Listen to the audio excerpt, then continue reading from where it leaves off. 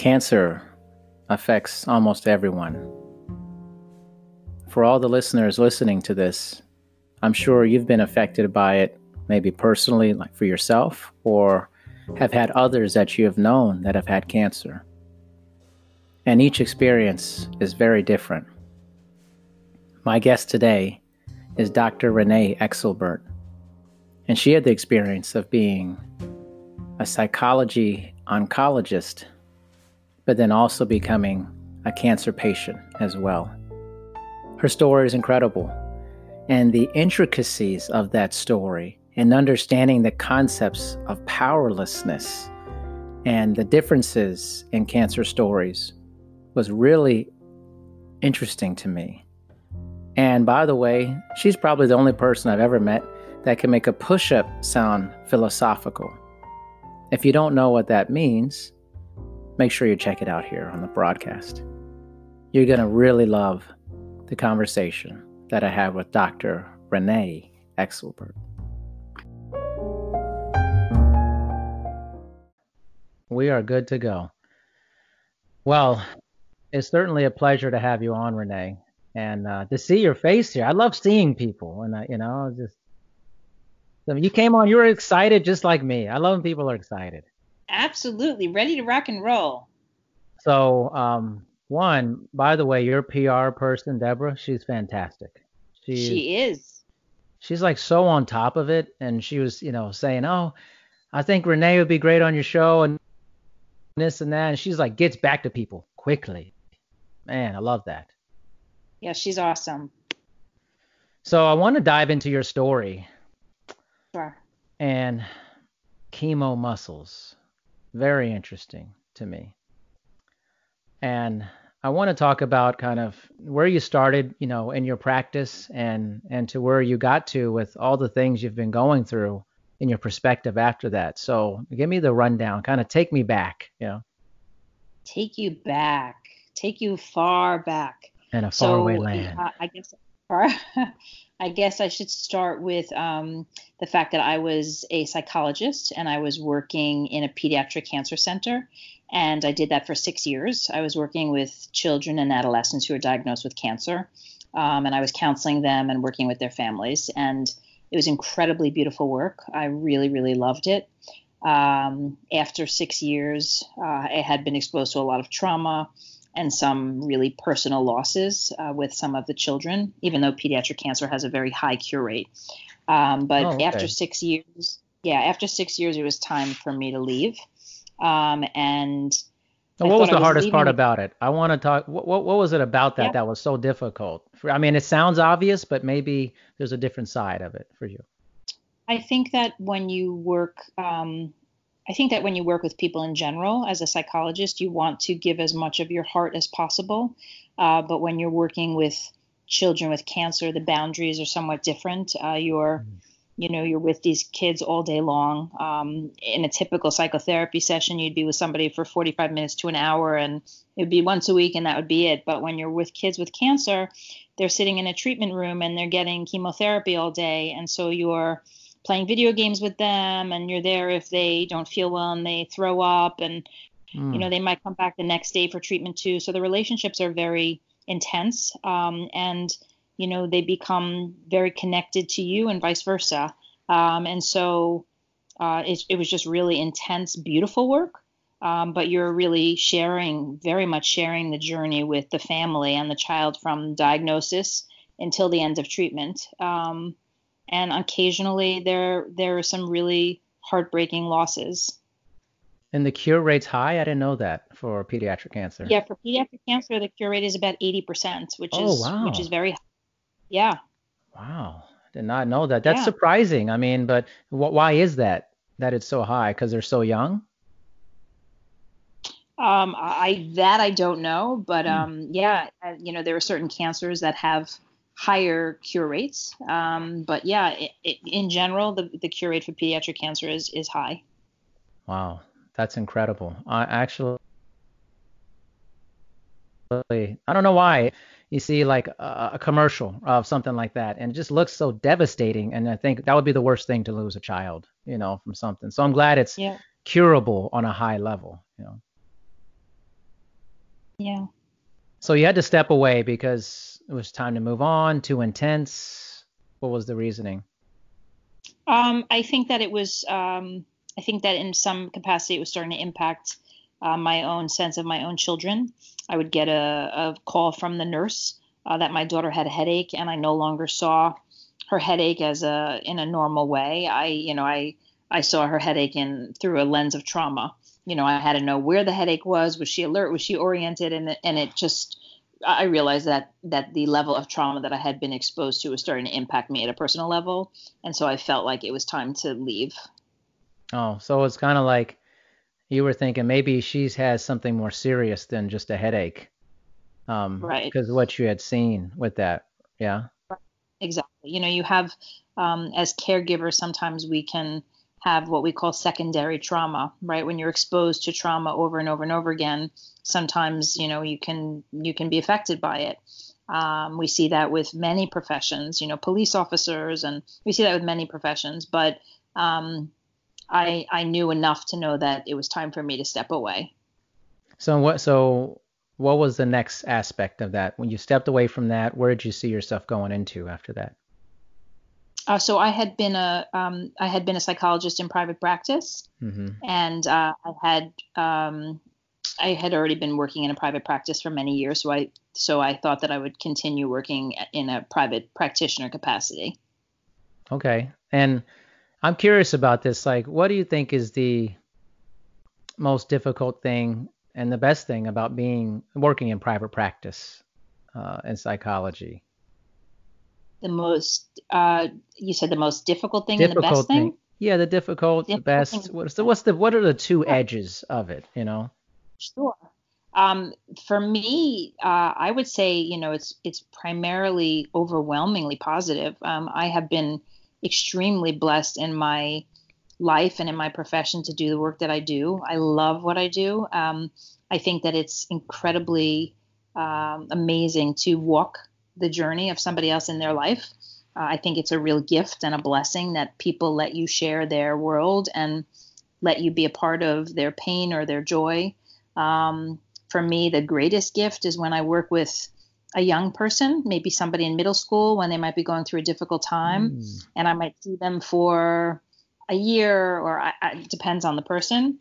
And then I might not hear from them for another few years, and then they might call me when they're in high school and they're stressing out about getting into college, and I might spend a few months with them working on anxiety, and then they get into college and I don't hear from them for a while, and then I get a random text message that they broke up with their boyfriend and they want to speak to me, and I speak to them, and then they come home for the holidays or summer vacation, and I might just have some booster shots with them where they come in and we just catch up. And then before you know it, life has passed by and I get a text message with a picture of an engagement ring. And so for me, that's just the most beautiful thing, that I get to be a part of so many people's lives in such a meaningful way. So that's definitely a great part of it. A negative, I really couldn't say that I've had any negatives. I love what I do. I would choose it again and again and again. And I do mean that, again and again. In terms of like caregiver burnout, I try very hard to be aware of that, which is one of the reasons why I did leave the pediatric cancer center when I did. I'm very aware of when I need to sort of take a step back. I'm aware when I get drained sometimes. So that does happen.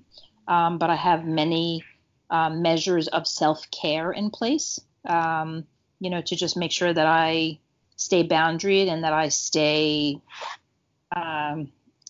okay. So what do you do? Take me through kind of the things that you do to. Well, right before I had this podcast with you, I just got back from a massage.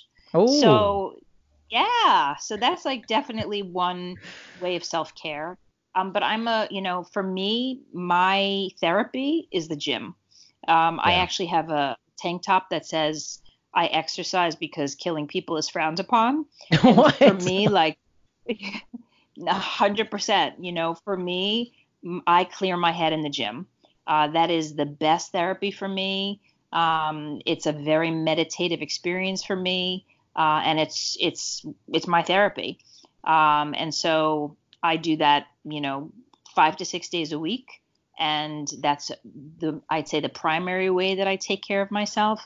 But I've also become much more of a mindful, meditative person. I have lots of moments of silence. If I drive home from work and it's an hour car ride coming home, I might drive home for an entire hour and listen to silence and just focus on my breathing. I try and have many moments of mindfulness where I, am reflective and I engage my five senses and I practice gratitude. So those are some of the ways. It's interesting. You and I have a very similar mentality about exercise, I would say. Would kill people too? Well, listen, I don't want to kill anybody. I mean, I think that ever since I was a teenager, exercise has always been very therapeutic for me in the sense if I had problems going on or was angry, I would immediately forget about them when I exercise. It's the great forgetter. Whatever you're going through, it just kind of washes away because especially if you're working out really hard, your body is becoming very narrowed in the sense of I'm trying to work through this particular pain or the uncomfortable aspect of working out. So I can't focus on all the other stuff that may be going on in my life. So it's always been kind of a centering mechanism for me. Absolutely. In a sense. I mean, so I totally identify with that. And I hear the whole meditation thing. Actually, through doing this podcast, I would say almost every person comes on and says that now, that meditation is becoming a bigger part of their self-care practice. Why do you think that is? Yeah.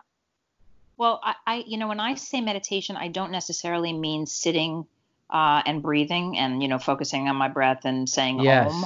That's not actually for me. No. I think meditative practice can be so many things.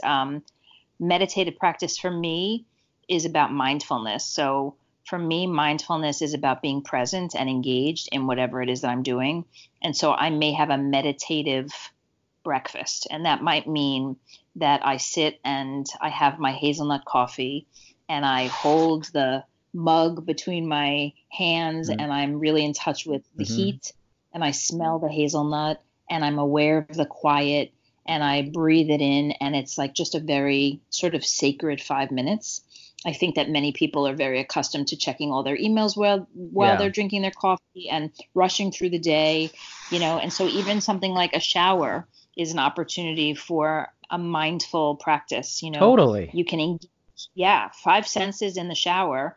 Most people are in the shower and they're ruminating about all the things that they have to do for the day. But, if you're in the shower and you're feeling the hot water and you smell the shampoo and when you're lathering up the soap, it feels like self-care. It's, and you're listening to the sound of the water. It's a very meditative practice. And those 5 to 10 minutes, starting your day take on a whole different meaning. So for me, that's what meditation means. I think we're changing the idea of what meditation means. I think what you said, basically you're saying Om, or you're sitting in a position, your legs are locked or type of thing. I told somebody on my podcast, I think meditation for me, I have a lot of meditative conversations with people. Like I get in the zone and I feel this sense of that I'm meditating when I have conversations like this. It's such a narrow, singular focus. Yeah. An exercise like that, a great workout when you're really pushing it or you're just in the flow, nothing else exists. And I feel like working out, like for me, hard exercise is very meditative for me. So I think we're changing what that means. You're just not like in a room with 50 people meditating over yoga music or something, like Absolutely. That. I agree. Absolutely. Yeah. And plus when you exercise, your brain's serotonin. Yes. Yeah, exactly. So it makes you feel it actually is biologically making you feel better. It is actually like giving you neurotransmitters that calm you down and release and. How do you prepare for a session? I know you talked about for this you did like massage, but like is there a regular practice you do like before you go into a session? Like a psychotherapy session? Yeah, like there's anything like to get yourself in the right mindset for it? No. I will say that there is something that I do at the end of each day. Oh. Look at I this. like this. So, I'm really into this. yeah, there you go. So, at the end of the day, when I've been working all day and I come home to my family, one of the first things that I do is I wash my hands. And it's sort of a ritual that I do, which is both psychological and just also from a health perspective. It's sort of like psychologically, I'm washing my hands from, you know, what I've experienced during the day, right? I'm separating from everybody else's problems and I'm entering into my own home and I'm washing my hands. And then before I hug anybody, before I do anything, I get changed into my cozy pajamas.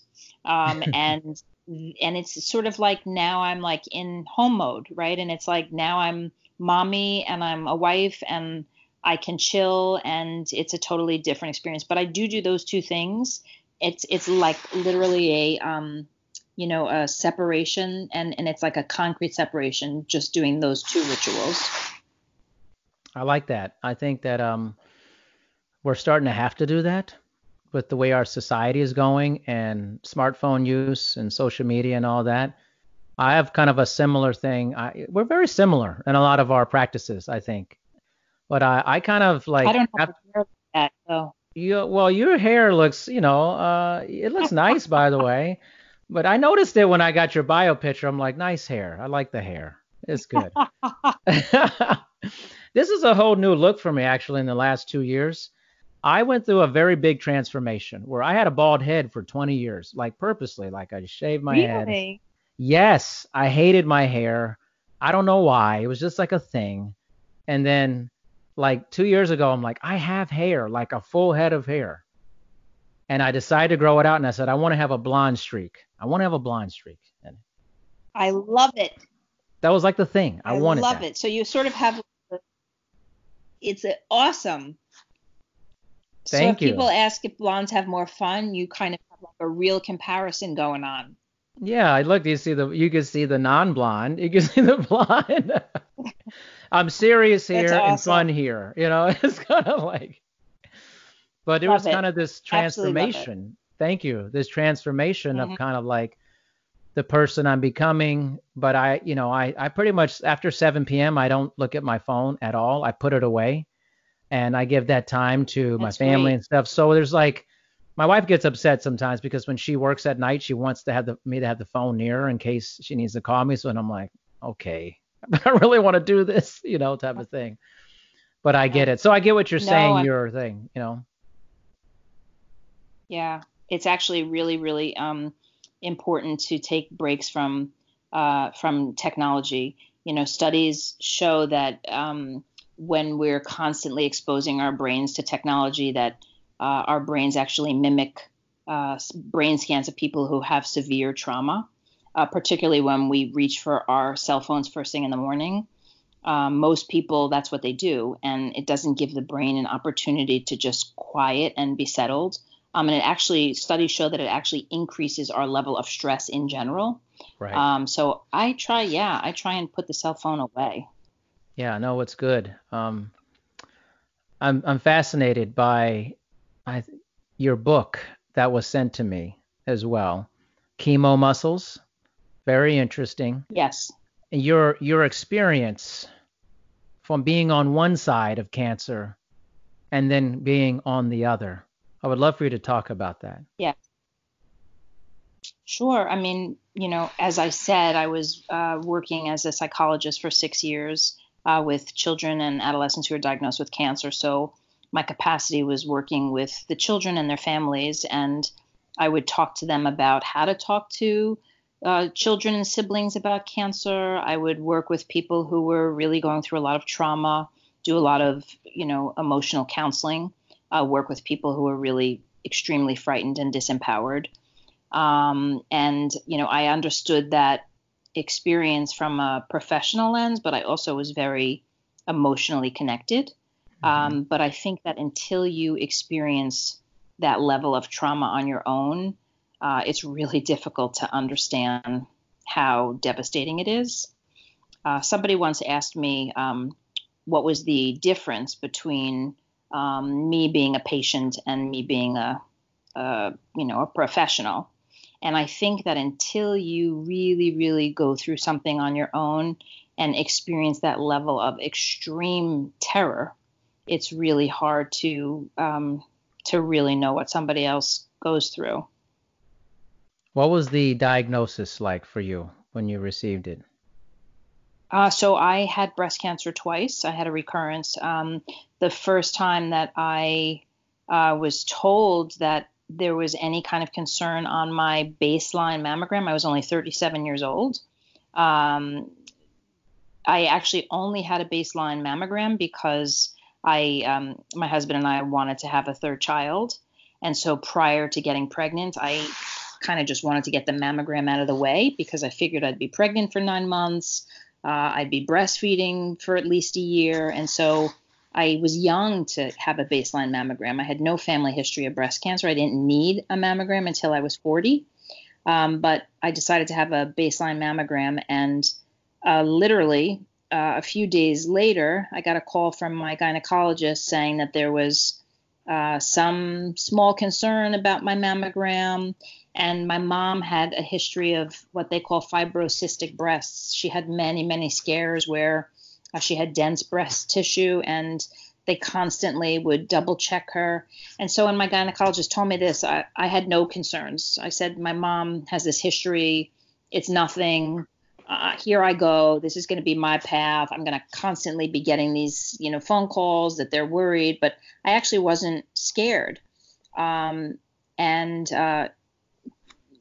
in this time period, I also became pregnant. And then about a week after the first phone call that I got from the gynecologist, I got a second phone call saying that now the same radiologist had extreme concerns about my mammogram. And so it moved from some minor concerns to all of a sudden being somewhat of an emergency, which I was very confused about, and then definitely experienced terror.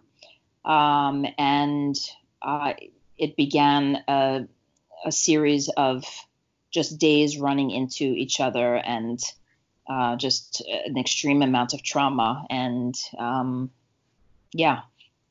Did you ever think back to your time at the hospital when this happened to you, like working with the kids, and like did it make you understand their terror or their parents' terror a little bit more? Sure.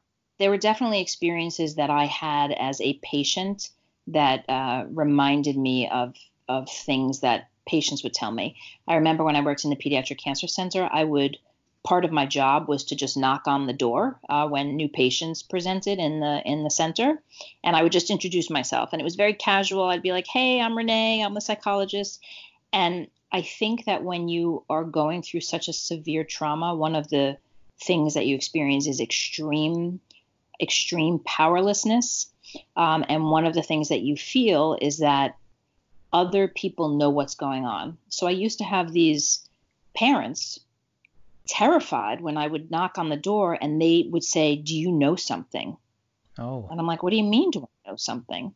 And they would say, like, do you know something that we don't know? Did the doctors tell you something?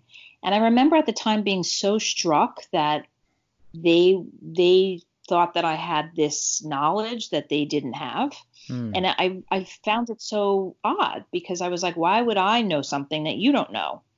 And I do remember thinking that was odd, but then, flash forward 6 years, here I am as a patient. And even when I went to get my needle biopsy, when they were, determining definitively if I had cancer or not, I remember walking into the office there. And there were office assistants there, and there was all these breast cancer ribbons all over. And I remember when they asked for my name and I gave them my information, I remember feeling like, do they know something? Do they know what I have? Do they know before I know? And I think that it's just a result of being extremely disempowered. When you're traumatized, that's something that happens. You are extremely disempowered. And I think that the capacity for healthcare providers to either foster that sense of powerlessness or minimize it is really pertinent. Do you think that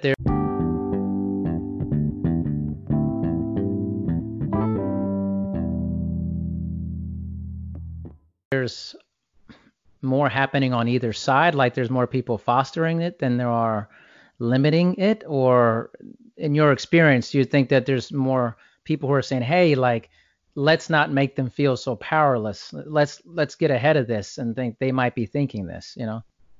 I think that there are people who, whether they be healthcare professionals or friends and family, members of somebody who's sick, who have absolutely no idea that they may be disempowering somebody when they are. And I think that it's not a malintention. It's just really from a lack of understanding. And that's actually one of the reasons why I wrote my book. I had the experience of, one of the things that did end up happening to me was when I did have my breast cancer diagnosis, I was pregnant. And unfortunately, I had to terminate my pregnancy because there was the possibility that the estrogen that was in my body and, with the baby was actually making me sicker because I had a estrogen positive tumor. Plus I had to have surgery, and that would have caused severe damage to the fetus. So unfortunately, I had to terminate my pregnancy, but I had told very, very few people in my life. I had 2 young children, and I was traumatized myself, and I didn't really want to share it with other people because I could barely manage my own emotions. But there were a few people who I told, and because those people needed to cope themselves, right? Like they care about me and they were hearing traumatizing news, they would share it with some of their friends. And unfortunately, some of their friends would come over to me and say, hey, I heard about X, Y, and Z. Yeah. And so, one of the experiences that I had that was really just very overwhelming for me was this feeling of betrayal in a way. And it wasn't meant in any way to be betrayal, but it felt like this extreme sense of powerlessness. Here I was trying really hard to cope with my own emotions, and part of somebody's sense of empowerment when they're going through a trauma comes from their ability to tell who they want to tell their story to, when they want to tell their story, when they're ready, Yes. right, and how they want to. And so when other people take that ability away from somebody, it's another way to feel victimized. And I don't think that anybody would ever realize that. It's not something that anyone would ever intentionally want to do, but it is just something that happens in trauma that I think very few people know. So to answer your question, do I think that there are more people who are helpful or traumatizing or whatever? I think that there are some healthcare professionals who are really gifted and really try to connect and go out of their way to make somebody feel like a person versus a diagnosis. And then I think others need dramatic training because they just don't understand, And so honestly, that was one of the hopes that I had from my book, that some people could be educated about some of those variables that do make patients feel pathologized. There's a lot there. There's a lot going on there. I think when somebody has something that's very devastating going on, sometimes the tendency is to, like, you're not thinking, you're just telling other people, oh, did you hear so-and-so has this or has that? And, they're maybe very concerned. Oh, I feel so bad about it, but they don't think that they're taking your power away to tell that to somebody else, Absolutely. Right. And I think that, I 100% get that. We all want to empathize with somebody and be there for somebody, and the intention is always positive. However, when somebody's going through something, you have to ask that person, like, who are they sharing this with? Is it okay if you share it? Do they not want it to be shared? Because everybody handles trauma differently. Some people are psychologically ready to put it all out there. Other people are having such a difficult time with coping, like I was, that I could barely cope with my own emotions, let alone deal with the reactions of other people. So I would have people say things to me like, oh my gosh, that's so devastating, or that must be so terrifying. And I would be like, yeah, I could barely I Duh. could barely stand right. Like I can't talk to you. I can't handle, your emotion. I've got to Mm. survive here. I've got to so part of it is also, this protective measure that not everybody's ready for that. You said about your own coping, the managing your own coping. What was the most difficult part about managing that or coping with it? I just think, you know, terror. I think terror is a huge thing. And I think that when you get a cancer diagnosis, you're not quite certain how that's going to impact you or your loved ones. If you're going to live, if you're going to have a shortened life, if you're going to have any physical limitations, huge identity changes, huge changes in the way that you see yourself. So just a lot. And I was also young. I was 37 years old. It's interesting. You mentioned like identity changes. Can you speak on that a little bit more? Like kind of what that means? Sure. I think that just from a psychological standpoint, I think as I was growing up, and as I was a young adult, I think that I was somebody who was not always comfortable with asking for help, not always putting myself out there in this vulnerable way. I think that when people looked at me, they saw a tough person who could handle most things. And here, I was slammed with this space of needing to be or having been extremely vulnerable, extremely dependent on other people to just sort of help me, extremely fragile. And so that was a huge identity change for me because, I hadn't been in that space before. I hadn't ever been so terrified. So that was a huge identity change. And then also being so young, and going into hospitals and seeing people who were all above 65 years old when I was 37. That was really just wild because that wasn't what I had ever thought of myself. I thought of myself as strong and healthy, and I never felt sick. And so I think that's part of the experience of cancer. You feel like your body betrays you. You feel very out of sync with your body, which is for me how all the exercise kicked in. That was the one, when I started exercising again, that was the one way through, actually two ways, through diet and exercise, that I started to feel back in control. So those are some of the identity changes. That's interesting. I think we don't always think about that when somebody has cancer and a diagnosis, that identity. I know I never thought about that, like from a sense that your identity and how people see you and how you see yourself had Oh, for changed. sure. I don't think I For ever thought sure. about that. I think you think from somebody who's never had it, and I've known many people who have. I never thought about it from that perspective for it. Right. That your Right. And then identity is there's changing. Yeah, and then there's just also from the physical, with a woman, a woman's physical, much of a woman's physical sense of beauty can come from, external uh, characteristics about us, right? And breasts are one of them, so as a young person also, that's a struggle, your sense of, are you going to lose your hair? Are you going to lose your breasts? Are you going to still be able to have children? All of these things, they're all part of the cancer experience. And so, yeah, major identity changes.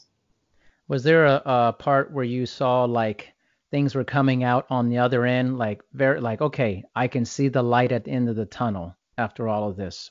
When did that happen? So, uh, when did that happen?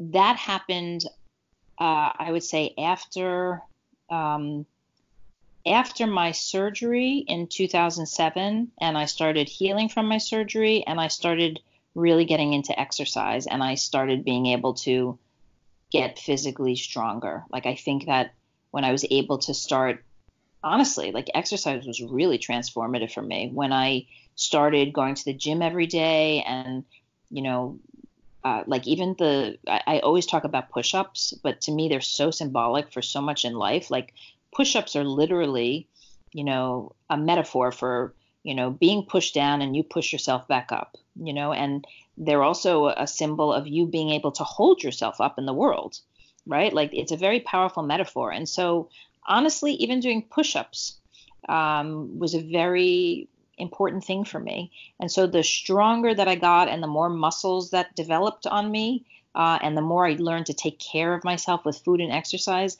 the further away I felt from being sick.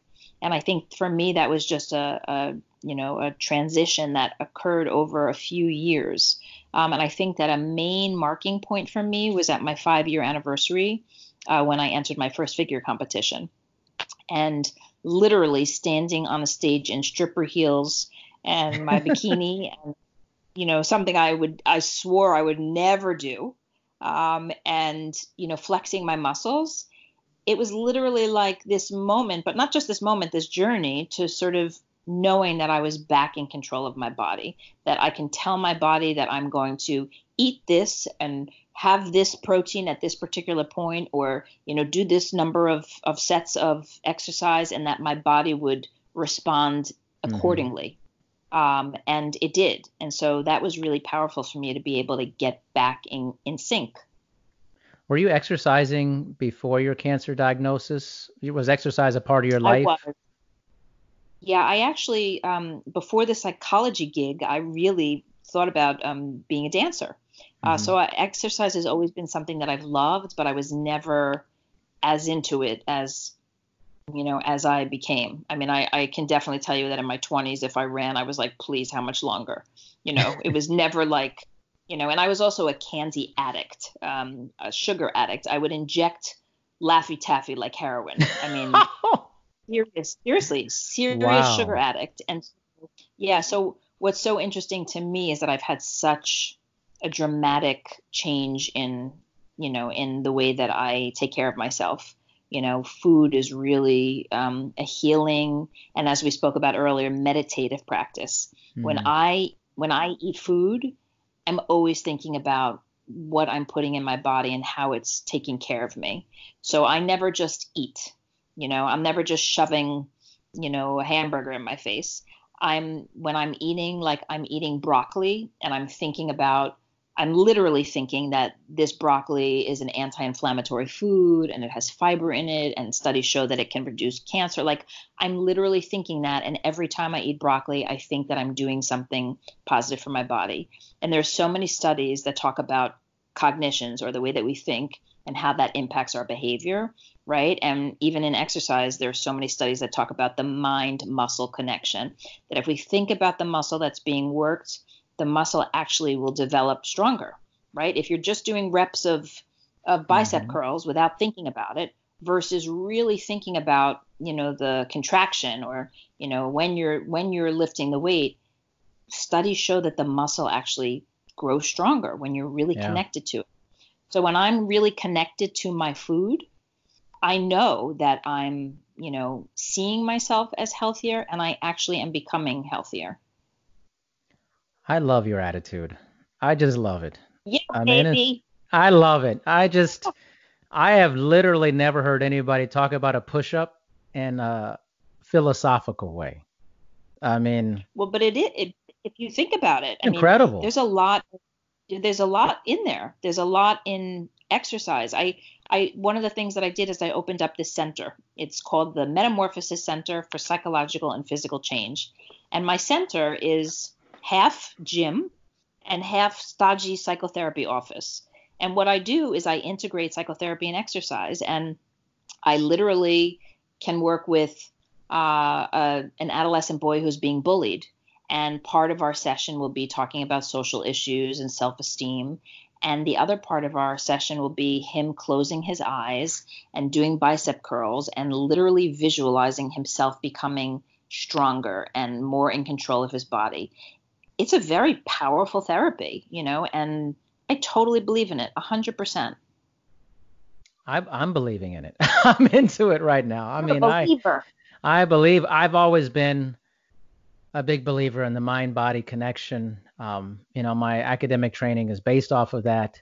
So you're telling me things, I'm like, oh yeah, I'm all about it. But I think a lot of people will benefit from hearing about your story and how relevant. Like you take that push up. Who talks about a push up like that? Only somebody who has had a push up taken away from them in their life. Yeah, absolutely. And Absolutely. right? Yes. Yeah. Who thinks about taking, like you're like, oh, people go, oh, I don't want to do that.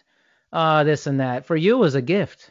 It was, I But get I to think do that, yeah, something. and I think that absolutely. But I think that that trauma in general shapes the way that we all think about things, and it shouldn't take a trauma for people to be what you and I speak about, more meditative in their life, right? Like we should be more grateful. We should take time as we're eating to just think about the human chain and the fact that there was a farmer who planted this seed, or that there was, somebody who pulled the grapes from the vine, and how, there's this whole chain to get, for us to get the food that we have. Like we take a lot for granted, so even the practice when you're about to eat of thinking about it with gratitude is really important, you know? I think you're totally right. My wife would be all over this. She embodies you guys have a very similar spirit, especially about food and the chain of things. And she has helped Yeah. me have that mentality. Whereas like I was in Disney World last week or the week before, something like that. It was in Animal Kingdom. And it was like one of the first times I was like, listen, we're here. I want to be real careful about what I put into my body inside this park. I want to find a place. I want to have a lot of vegetables, I want some rice, I want to be flavorful. And I was thinking like we never used to act like this when we would go on vacation. We would just eat whatever was available. It's Right. like a trough, you know. And in my Yeah. 40s now, I'm much more diligent about how this affects me. Or like I'm working out tonight. I always work out, Tuesday, Thursday, Saturdays, and I'm always very careful of like, what am I putting into my body that will maximize my workout later on? That's very different Absolutely. than And it's 25-year-old Darian. absolutely. But it's also like, food in general really, can make a huge difference in somebody's mental health. If you're Yeah. if you're eating carbohydrates all day, your blood glucose is just taking a dip, and we have to maintain our blood glucose. And so for people who have any kind of underlying anxiety or depression, the worst thing that they could be doing is, just eating a bunch of carbs, because they're only exacerbating, anxiety or depression. So it's so important to be mindful of what you're eating, when you're eating it, even be aware of like how it impacts your mood, you know? Yeah. So how does your book, when you were in the process of writing it, what was the feeling like as you're writing this book, and what were your hopes for it when you were writing it? So I started writing this book in 2007 when I was Oh, first a while diagnosed. ago. Yeah. And yeah, yeah, just a bit ago. And it was very raw and very vulnerable. And psychologically, I was in a very different place. I was, fairly quiet about my breast cancer diagnosis. I really hadn't told many people. I wasn't comfortable with seeing myself in such a vulnerable way. And so I started writing lots of vulnerable stuff, but I wasn't remotely in a place to put it out in the world. And I was a young mother raising two kids, and I was the Brownie Troop leader and PTA. Like life was busy.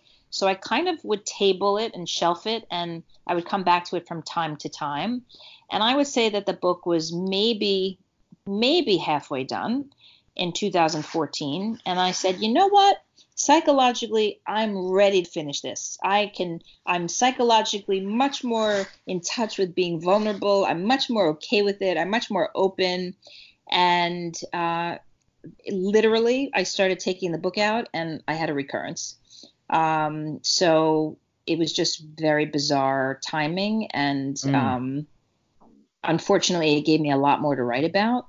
Um, but I would say that writing the book was a really cathartic experience. And it was also important for me to journal some experiences that I was having that felt really painful, particularly with not mental, particularly with health professionals who I felt disappointed me, Hmm. or just, personal things that were going, all of it, the whole journey felt important to journal. Wow. And so as where it stands now, how do you feel that it's been received, or how do you feel like it's helping other people? I've gotten some really beautiful commentary. For me, it's been extremely meaningful because I've heard from people who have had absolutely no disease, no cancer in their life, and not touched by cancer at all, how much it's taught them and impacted them. And I've heard from people who have had cancer how they've learned from my book. So some things that people have said who have had cancer is that they resonate with certain things, but they also see that cancer is different for all people. Not everybody experiences cancer the same way, and not everybody is going to be traumatized by the same things, right? Like somebody who has tattoos, wants tattoos. For me, when I was getting radiation, I had to have these tiny, when I tell you, like the tip of a pen, a dot, a speck, they have to tattoo you to mark where the radiation is going to, the field of radiation is going to hit your body. Okay. And so something about being permanently marked, for me, was extremely traumatizing. I had already gone through many life altering things with breast cancer, but something about being tattooed felt like I was irrevocably marked, that I was always going to be sort of marked. I think it also has to do with my history. I'm Jewish. I have Mm, relatives who have been, who were in the Holocaust. In the Jewish religion, yeah. you're not supposed to have tattoos. Whole bunch of things with the tattoos. So for me, that experience was much more emotionally challenging. Whereas for somebody else, that wouldn't have been it. There might have been something else that impacted them. But something like that is what I was trying to express, that, people experience things very, very differently. There's no one size fits all. I also had many people say to me, oh, you only went through this. I have a friend who had, X, Y, and Z. They had radiation and chemo, right? And so like this sense that cancers could be compared, or that, you didn't really have cancer if you didn't go through chemo, or if you did go through chemo, you really had it. Like a way to qualify, how much cancer was relevant. So things like that, I really wanted to write about. Wow, that you're throwing some stuff on me here today. I'd say I'm like, it's almost competitive cancer comparison. Like that seems weird to Well, me. that's kind of, but that's, I literally would have people say to me, "Oh, my friend, you had it much easier. My friend went through this," and I would be like, "Wow, like you have no idea, right?" Because you can't qualify the diagnosis of cancer. You can't. It's you and yeah, It's not like there's this universal experience completely for everyone, that it's definitely just not. different for different people, and you have to accept that with others. Right. It's not that different than like loss and bereavement. Many people will assume that if somebody has a parent die, that is probably the most tragic death in their life. But Not there are some true. people who, Yeah. exactly, there are some people who don't speak to their parents. There are some people who were raised by a grandparent, and they don't, they might not even speak to their parent, right? And so we can't assume a relationship to something just based on role or based on what we've always thought it to be. It's a very personal experience for each individual person. That's a great analogy. So true. I think we have these preconceived notions of like, well, you're related to this person, or this person's XYZ in your life, so you should feel a certain way about their passing because of that. But everybody's Hmm. experience with whatever loved one passed or whoever is very different, and you can't say you should feel this way or you should feel that way. It's just be comforting. That's And right. be Right. comforting. How do you That's right. know? Just be comforting. Don't make it weird because it doesn't fit your box or your experience of how That's you think right. it should be. That's right. And I think that that's sort of one of the things that I'm, echoing in my experience with cancer, because there was a lot of that. And I don't think that it comes from malintent. I think it's just, a lack of awareness. Yeah. You've just you provided some amazing, amazing stuff today, Renee. I mean, I'm really blessed. I'm thankful that I got a chance to speak with you. I am. You. Thank you. That's so nice. Well, I have Likewise. this hair. I have this hair here, so I gotta be. I deeply appreciate the opportunity to spend time talking to you. Yeah, I appreciate it too. Thanks for your time. I know you're busy, and we will be in touch. Thank you so much. Appreciate it. Have a great workout. It's Thursday. Have a great Thursday workout. is workout Go time. kick butt. Go kick butt. All right. Take care, Thank you. Darian. Take care, Bye bye. Renee. All right.